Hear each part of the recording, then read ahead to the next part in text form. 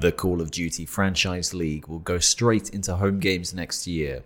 Blizzard Entertainment's co-founder departs, and the international prize pool exceeds $30 million. Today is July 29th. This is your TO Monday morning briefing. Hi, my name is Graham Ashton, bringing you the biggest esports business headlines. Our top story of last week: Activision Blizzard Esports has revealed that next year's inaugural season of the new Call of Duty League will immediately start with a home and away format for events.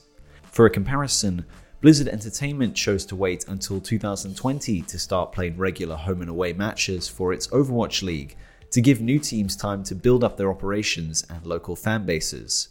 The Call of Duty League has so far announced 7 teams in Atlanta, Dallas, Los Angeles, Minnesota, New York, Paris, and Toronto, but a source familiar with the league's plans told Sports Business Journal that Activision is looking to start the league with at least 12.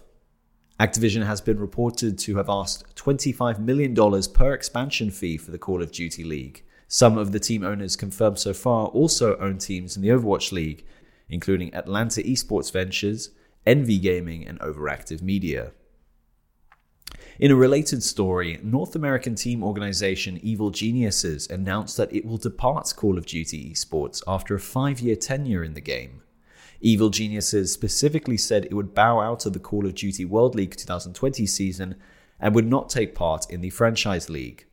While the organization did not respond to requests for comments, the fact that it would not have been able to compete under the Evil Geniuses brand may have factored into this decision.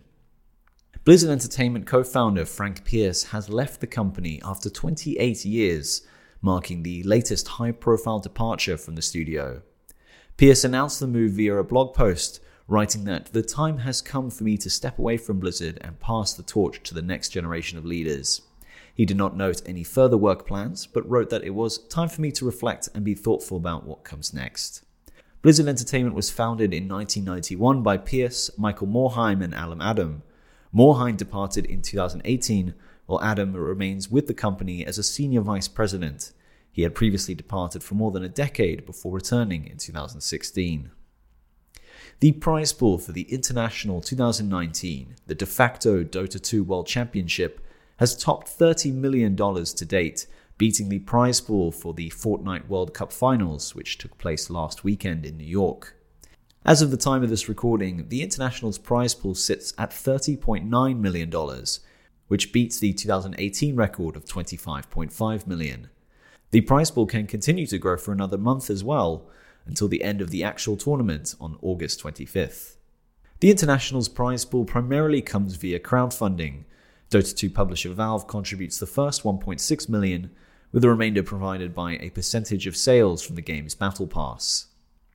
Turning to sponsorships and partnerships, the NBA 2K League announced a partnership with Tencent Holdings, which will see the Chinese investment conglomerate stream shortened versions of the season's playoff and finals games via its online platforms Tencent Sports, Tencent Video, and Tencent News. The portals collectively have hundreds of millions of daily users, according to a release. Esports team organization the Pittsburgh Knights have announced a strategic partnership with Grammy-nominated rapper Cameron Wiz Khalifa Thomas.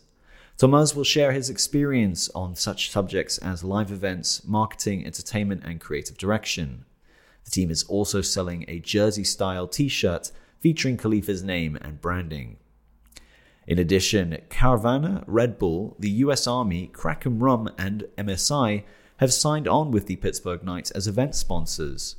The 5 brands will debut with activations during the Replay FX Expo between August 1st to 4th, to be held at the David L. Lawrence Convention Center in Pittsburgh.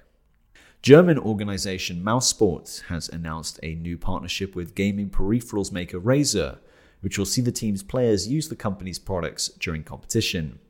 This is actually the second partnership for the companies, as Razer and Mousesports were previously signed with a partnership that began in 2009. That's all for this week. If you want to stay up to date with the latest esports business news, you can find daily stories along with features on our website esportsobserver.com.